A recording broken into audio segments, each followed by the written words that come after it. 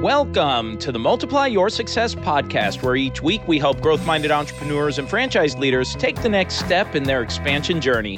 I'm your host, Tom Dufour, CEO of Big Sky Franchise Team, and today's episode is our 3-year anniversary. And it's always easy to remember because our first episode was released the Monday right after Father's Day. And if you're new to our podcast or haven't been with us since the very beginning, our very first episode was an interview with my dad, which was supposed to be just a trial. I had asked him, hey, can I practice this podcast thing with you? And it just happened to be that right when it was going to be released, it was the Monday right after Father's Day. So happy belated Father's Day to all of you fathers out there. Thank you for all the great work you're doing with your families and children. And today, what I always like to do on these anniversary shows is do something special by bringing in a special guest or something of that nature. And I brought in a special guest, someone that I'm very excited to have on. His name is Paul Gibbons. And the reason I invited Paul on is I had read one of his books called Impact, which is part of a 3-book series that he's writing. And he just finished the last book in the series called Change Myths. And so we brought him on to talk about change myths and to share about philosophy in business. And it's just a wonderful, wonderful interview. He talks about all different kinds of things. And I was really inspired by how Paul integrates this idea of business and philosophy and avoiding common change myths, especially as a leader in your organization. And Paul shares some examples of those that, look, we've all used or tried to implement at some point in time. And so Paul, just to give you a quick background on him, Paul is an author, speaker, and consultant, and his quote beat is helping leaders use science and philosophy to make better strategic decisions, implement change, innovate, change culture, and create workplaces where talent flourishes. He's written several books, like I'd mentioned. His most recent one is Change Myths, and the series that he has being developed as well. One of his books, The Science of Organizational Change, has been hailed as the most important book on change in 15 years. Between writing projects, he consults, coaches, and speaks with businesses such as Microsoft, Google, HSBC, KPMG, and Comcast, and he's built and sold a business of his own. He's done phenomenal things. You're going to love this interview, and I'm just so grateful for Paul's time to jump in for this interview today. So let's go ahead and jump right into it. I'm Paul Gibbons, and the name of my company is the same as my name, Paul Gibbons. I just left IBM, where I was an executive for the last couple of years. And the Paul Gibbons business has been going, 15 years or something like that. It focuses on writing books, mostly. I don't convert those to consulting engagements and keynote speeches. So that's what I do. I have owned and started a business in the 2000s. I ran a business up in London. We became, arguably, you'd say, one of the best leadership development firms in Europe. We did some global work, but we were based in Europe. And way before that, I was an investment banker and a trader and a derivatives trader and yada, yada, yada. So I already told you how old I am. So I had a long and checkered career. So that's me.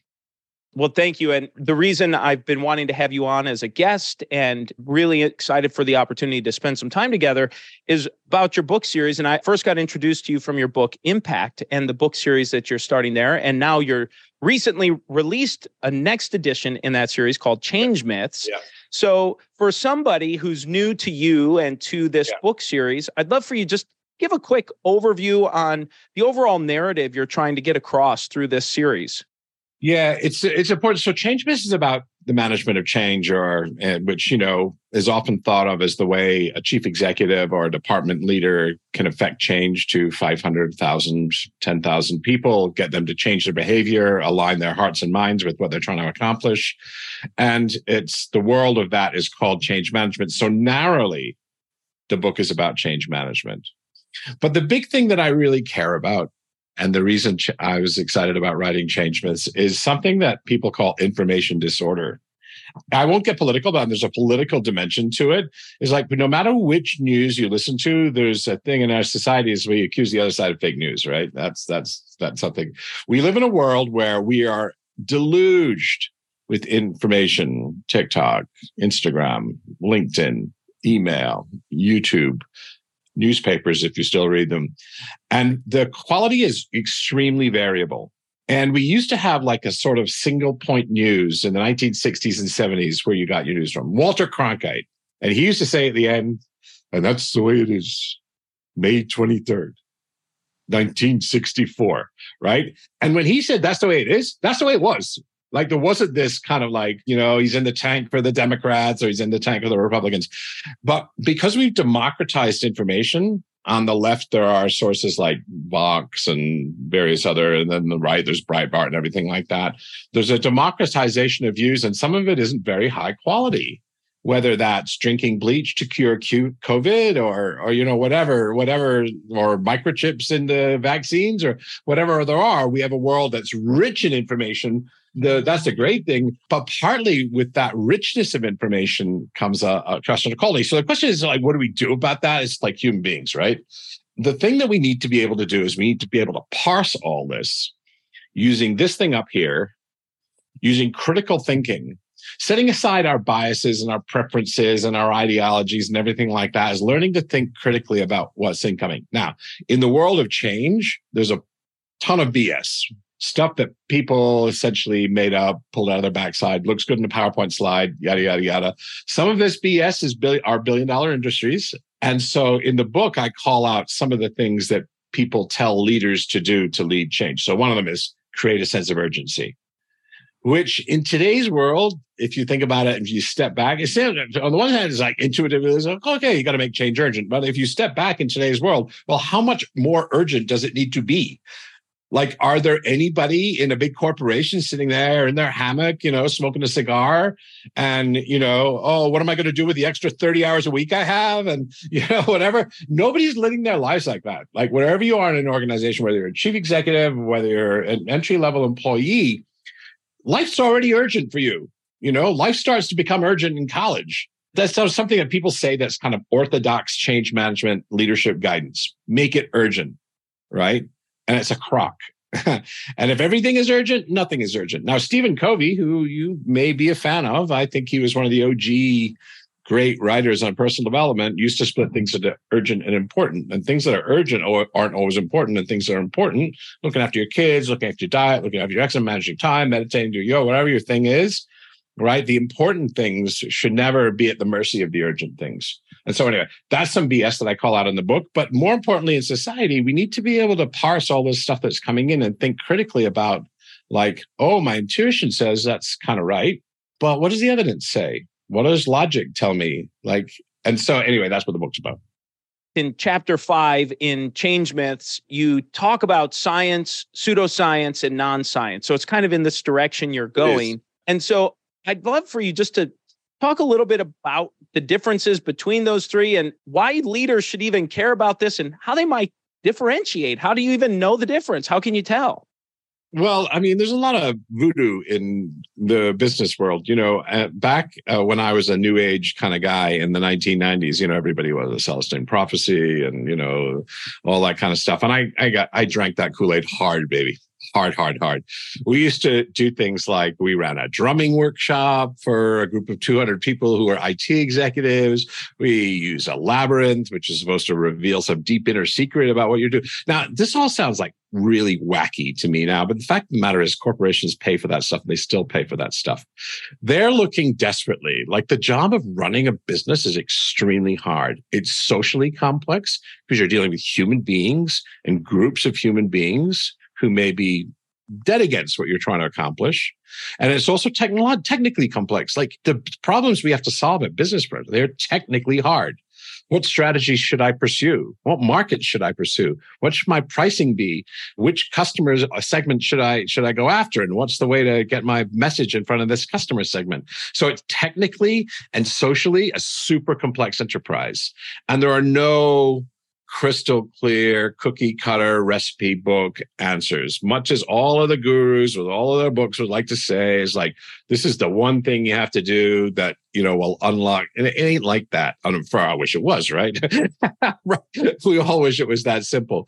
And so I wanted to combat some of that woo that finds itself into leadership and management world. So the question is, and it's a questions. Why is astrology pseudoscience and astronomy a science? Like, what's the difference between them, right? And the answer is, if you took ninth grade science, is like one of them, you can test what you think about the world, right? And astronomy, we can test.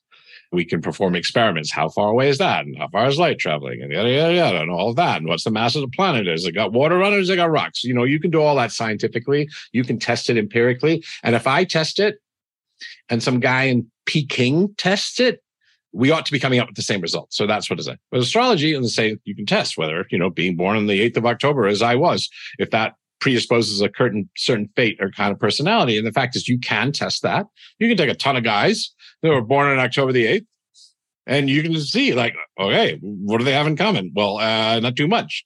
And people always say like with astrology is like, oh, you're a Pisces. There's Arthur C. Clarke, a science fiction writer, used to say this. He says, I don't believe in astrology. I'm a Sagittarius and we're skeptical. But it's an interesting thing. So you can test it. And then also people go like, if they get say you look at your horoscope today, it's like, say it's October, Libra or something like that. And they say, today, your inspirational message will carry forth to the world. And, this is going to be a very special day for you. Now that is the sort of thing I love to hear, right? And if you think about the temperaments that people say about astrology, right? They say like Libras are wise and they're balanced in their thinking and they're great with people. Like we love hearing this stuff, right? And then if you're testing that hypothesis, you think, oh yeah, that's right. My girlfriend over there, she's a Libra and she sure is that way. But if you look in the world like the way like Libras are supposed to be balanced and equanimous and, great with people and, really concerned with the humanity or whatever you say about it. You can look for examples that confirmation bias that, or you can go on the internet and go, all right, what are some famous Libras that were jerks? And so you can also look and say, like, who are the Libras that are dysfunctional? Well, we've got Vladimir Putin, for example, happens to be Mao Zedong, Pol Pot. Those are Libras. Yeah. So you really got to get around your confirmation bias. So that's that. I think just even sometimes seeing a chapter title or a section in the chapter that talks about this idea of what you're sharing, science, pseudoscience, non-science, just to get thinking about it, right? Just to apply some critical thought to it, I think just opens your eyes. Just that awareness helps of saying, well, is this real? What questions can I ask? And you have a great little chart there about questions to ask, as you had mentioned or alluded to, right? Can this be tested? Can we validate results and so on, right? Basically, a scientific method that we're talking about here. And one thing for your listeners, which might be useful, there's one really, really simple thing. Having said that there are no simple recipe books, try and think of a counter example. So I gave one with astrology. Like your confirmation bias will say that Sagittarius are X, da, da, da, da, da, da. And you can think of your friend, James, who's got all of those qualities. Go on the internet and Google some other Sagittarius. Famous Sagittarius, do they have those qualities? And you inevitably find that there's no relationship between the day that you were born and your personality and your destiny and your fate, anything like that. Who knew, right? But the thing is, like, I have people in my thing who are very educated people, master's degrees and PhD. They talk about, well, I'm a Libra and this isn't the right time of month for me to be taking risks. If you say so. Well, one of the things I wanted to talk about is specifically, I remember in Impact and having gone through that and some of your other writings, you talk about this word agile. And I hear agile used a lot in technology circles and going through that. First off, what is it? And is it something that can be applied just to general business practice for leaders to implement? Small businesses generally are by design. If you've got 10 or 20 or 30 people, it's fairly easy to be agile. But the way we learned to run big businesses was from the church and the military. Those were the first 100,000 person organizations, 500, 1,000 years ago when we began to scale humanity, if you want, to big businesses and big corporations and big militaries. And that's what we learned. And we learned about hierarchy. We learned about clearly defined roles and responsibilities. We learned about staying in your lane. We learned about a chain of command. We learned about all of those kind of things. And they are really, really useful. They're really, really useful for systematizing output, right? Having trains run on time. They're really, really good at that. Where they're really, really crap is that the outside world is changing like crazy. And then all of these written down rules, responsibilities, chain of command, structured hierarchies, structured reporting lines, teams that are hard, none of that is very helpful when you're trying to respond to a disruption in the market space or trying to disrupt it yourself. And so that's the sort of notion of agile. And there's a more specific, smaller notion of agile is the way that you run change. The way we used to run change in business is, say you want to put in a new CRM system, right? You want to do Salesforce. And you've got a big old company and you got 10,000 salespeople and you're a 100,000 person company and everything. And we want to put Salesforce in. Probably cost you $25 to $50 million. That's, I don't know what the sticker price is for Salesforce, was in that region. And you want to get this change driven through. And one of the ways that we used to do things is we used to have these elaborate project plans that would stretch out for 18 months. What do we know about plans that stretch out for 18 months? They're full of baloney. Like, the world doesn't work that way. The world doesn't, just because you write something down on a piece of paper. Like, what do you say? Woody Allen used to say, if you want to make God laugh, tell me your plans.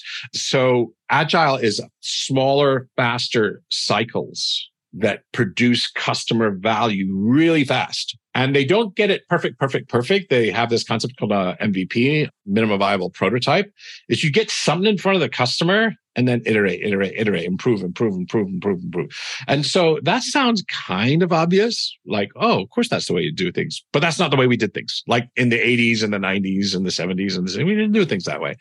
We had, research and development was developing things on a 3 to 5 year timescale. That sort of thing. And that ain't fast enough today. So there you are. Anyway, that's agile. Thank you very much. And one of the things I really appreciate in your writing and your books is you really have, I think, a philosophical approach and point of view in writing. In addition to facts and evidence and research and all of the other things, you do a great job of interweaving these together. When I think of philosophy, it's pretty abstract. So how does that apply or couple in with some of these, in your books, very practical, applicable things? So how do you blend that together or as a leader make sense of it? That's a hard one, man. So when people think of philosophy, they think about that scene in the movie Animal House. Have you seen Animal House, right? Yes. And they're sitting in the professor's dorm room and they're smoking a joint and they're going, wow, could each atom in my fingernail be an entire universe? And philosophy and big, deep questions like, what's the meaning of life? And they're kind of the questions you have supposedly when you're a college sophomore. And by the time you grow up, you stop asking questions about purpose and about meaning and about vision. Grow up, buddy, earn a living. And we tend to shelve some of those questions that got left in the sophomore dorm room. That's one aspect of philosophy, is like, questions of meaning. Like, what do I want to leave behind? What's my legacy? How do I want to be remembered? And so that's the sort of practical workaday philosophy. But there's also philosophy like 2,000 years old that's began to ask questions like, what's real and what's not real? What's true and what's not true? How do you know what you know? How do you know what you know? You say that X is true, but why should I believe you? Why should I trust you? And so these questions begin to dip into the realm of business. Now, the realm of business grew up with psychology growing up alongside it. So business is full of a ton of psychologists. It doesn't have a whole bunch of philosophers in it. Like, if you're a philosopher in business, probably 3 of us. Another question that philosophy tries to answer is, what is good and what is bad? And I mean that from an ethical standpoint. How do I know the correct way to behave? What's the correct way to behave? Famous example, Johnson & Johnson with the Tylenol in the 1980s. I believe it was the 1980s. I may get the exact facts of this thing wrong, but it's a very famous example in business ethics. Tylenol is one of their biggest products. There's a lot of Tylenol on the shelves in the United States right now. And someone had poisoned some Tylenol. And the people who took this tainted Tylenol died. And that's a pretty bad thing to have to deal with as a company. And a lot of companies do that the wrong way. They go into the spin machine, for example. Johnson & Johnson gave an example of fantastic business ethics. They stepped up to the plate. They got it all off the shelves. They said, we're going to be accountable and recompense the people who've been injured by this. We're going to triple up our security and our safety measures so this will never, ever happen again. And we're going to pay what we need to pay to make this right. Rather than trying to, like a boxer on the ropes, like rope-a-dope and all of that kind of stuff, they stepped up. I'd say man up, but that's very gendered. But they took it on the chin and they did the right thing. And they're an example now. If you take Wells Fargo, by comparison, which were opening fake accounts for people. It's like, hey, I don't know, I had 6 checking accounts. Well, I'm paying a fee on each one. How about that? So when they were caught with their hands in the cookie jar, and there are plenty of examples. There's Enron, and there's Volkswagen, and there's the FIFA World Sporting Authority for soccer, and da da da da. We have one of these every 3 to 6 months. There's some ethical scandal in business, right? They played rope-a-dope. They got the public relations people in. They got the lawyers in and saying, how can we defend ourselves here? How can we defend our business interests? How do we control those risks? And, okay, those are questions to write, but they didn't ask the question, how do we do the right thing by the people that we've harmed? And they spent all this time worrying about brand and reputation. How do you do the right thing? Anyway, so that's another way where that philosophy dips its fingers into business is how do you begin to make those decisions, those hard calls? Because the toughest ethical decisions aren't always like there's one clear right way. You're often weighing things. Johnson & Johnson's case, it's going to cost us a ton of money, more money than we've ever had to spend ever before in anything in our lives. On the other hand, and that sounds like a bad thing to do if you're a corporation, terrible thing. Why would we spend $100 billion or whatever it's going to cost, right? On the other hand, there's the ethics of the situation. It is frequently these kind of right versus right trade-offs. And I often think that if you're a business leader and you're not thinking about problems, and not every problem is an ethical problem, but over the course of a month, there will be a few. And if you're often thinking unless you have that lens for looking at things like what's right here, not what's expedient, not what's commercially viable, but what's the right thing to do in accord with my principles and my values and my stand in the world and, how I'd want to be remembered. And those are more difficult. That makes life more complicated. God knows we don't need that, right? But it turns out to be the right thing to do, I think. So anyway, that's my shtick. I appreciate it. And I recently finished my doctorate degree and did my doctoral thesis, all orienting around virtuous business and how you measure this and how that can be applied from virtue ethics and taking a look into that. You should send me a copy of it. You got it. Well, Paul, this is a great time in the show where we make the transition and we ask every guest the same 4 questions before they go. And the first is, have you had a miss or two in your career and something you learned from it? God knows I've had a lot of misses. One of the decisions I made early in my career was to abandon a career as a doctor and go to work on Wall Street. Why did I do that? I wanted to make some cheddar. And I quickly discovered that after 6 years or 7 years of making what they call today, the children call fat stacks. And I did make fat stacks. I'm 23 years old. I was making a few $1 million a year, right? I mean, okay, it's not like tons and tons by some of the, today's startup, Bitcoin's founders, Satoshi Nakamoto or whatever. It's not like huge by that. It's a lot of money when you're a kid, and I had a brand new $100,000 sports card, and everything like that. And I was miserable. So here I was with all this money. And when you have a lot of money and you're unhappy, it's actually worse. You know why? You're saying, I have all this dough. I have all this success. I'm a director of a bank. I'm 23 years old. Why do I feel like a piece of turd? Why am I unhappy? And so that provoked some really important existential questions like, what am I here to do? What's my superpower? What gets me up in the morning and gets me juiced and out of bed? Anyway, I became a management consultant. Some would say that's a step down, not a step up. You reach a point of financial income or what have you, and you start looking around and say, well, I can buy all the toys, whatever I want, I can afford. Why do I have some emptiness or feel lost or whatever that might be, right? As we look at the miss, let's look on the other side. A make or two, you've got a great decorated career. Oh, well, my little business that I founded was kind of a home run. We scaled super fast. Partly is serendipity, being the right place at the right time, but partly some of the things I did super well where I hired exceptionally good people. Like one of the people who worked for me when I stumbled upon serendipitously, I just thought I had to hire this guy. And my CFO said, we don't have enough money. I said, we're hiring him. We can't walk past this guy. He's a cabinet minister now, at the age of I don't know, he's older now, but he became like a cabinet minister when he was 43 years old, right? He's an accomplished guy. And I was fortunate and serendipitous and lucky enough to have these people cross my paths and perhaps lucky enough to be a reasonable judge of, they talk about hot hand in the talent scouting world. I wouldn't like to say I have a particular eye for talent. We used to, to say that. I had this conversation with my boss at IBM. Can I spot them?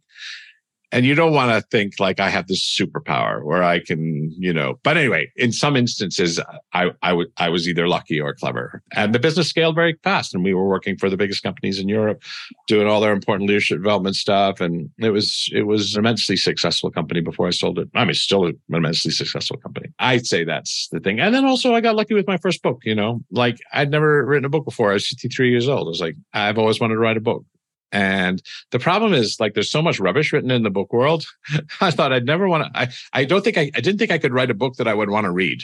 I mean, it would be easy for me to write some facile. I think there are 10,000 books on leadership published a year. I mean, someone fact check me on that, but there's a ton, and they ain't all good. I guarantee you that. So I didn't want to write one of those.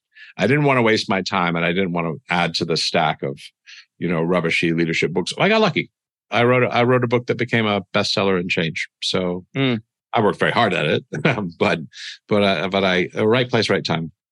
Well, let's talk about a multiplier and something you've used to multiply your success.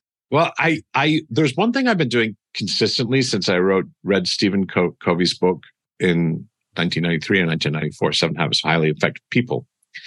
Those first 3 habits are, from my point of view, there's gold. Yeah. I don't forget exactly what they were. Every week, I sit down and laboriously plan my week. Now, do I get to everything? No. Do I do everything when I say I'm going to do it? No, I'm not like a robot, right? But I have this time I set aside either on a Sunday night or Monday morning. What are the big things that I want to accomplish? The big rocks. You know the big rocks story?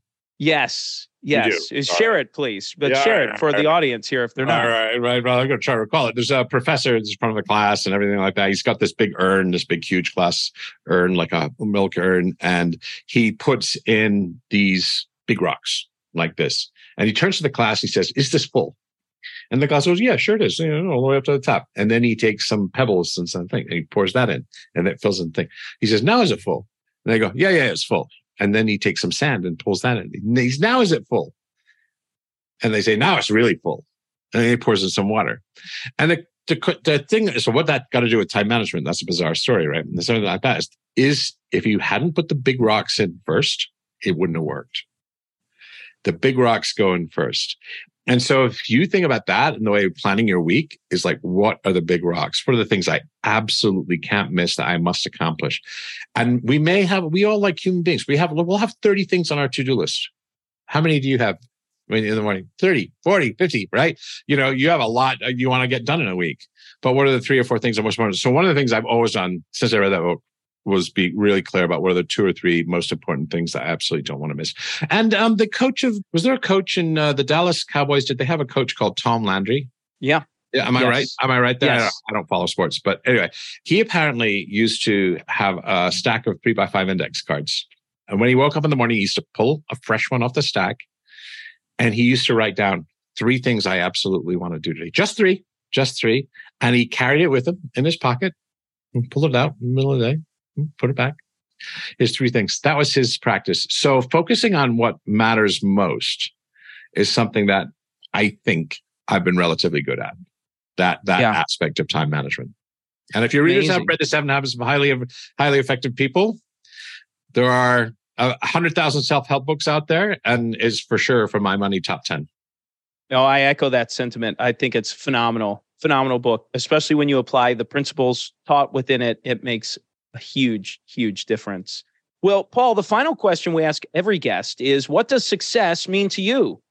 Well, I already told you, it doesn't mean about making fat stacks. Not anymore. We all want to have enough, drive a nice car and have a nice house and have enough to go on vacation and put the kids through college. So one of the things I learned hard was that enough is enough and how to have an idea what's enough. So it's not that. And what it is doing things that only I can uniquely do. I have a varied background, just trying to find out what my superpower is. I think one of my superpowers is writing, and I only really discovered it in my 50. I love doing it. I seem to be good at it. And so the more of that I can do, and the less, other distractions from that, the happier I am. And that's what makes me happy in life. And coincidentally, I can make a little money while I'm doing it. And so I put, if you want, purpose. I don't say happiness, but I put purpose first. I think that's important. I think your readers think about think about purpose and putting purpose first. And I will echo that sentiment. I think you are an excellent writer and your books are fun to read. They're hard subjects. You have a lot of dense content that you make easy to understand. And I think they're pretty, at some points, cheeky or jovial mixed throughout. It's entertaining while digging into it. So speaking of which, how can people get connected with you, buy some copies of your books? Where can they go to make that happen?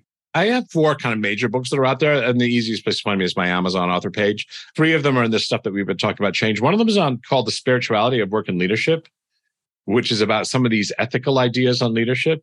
And a lot of people who are concerned with ethics want to look towards spirituality as a guide for what's right. Look for spirituality as a guide to what my purpose might be. So I don't have a dog in the hunt. Like, I don't have a particular thing that I want to recommend to everybody. Like, you should all become a Buddhist or any kind of BS like that. But whatever your path is, it should inform who you are as a leader. So that's another book. So there's 4 of those there. And then I have a website and a mailing list, paulgibbons.net. And I don't spam people, but twice a year I'll send out a newsletter and say, hey, I got a new book, or here's some cool stuff I found and everything like that. So paulgibbons.net.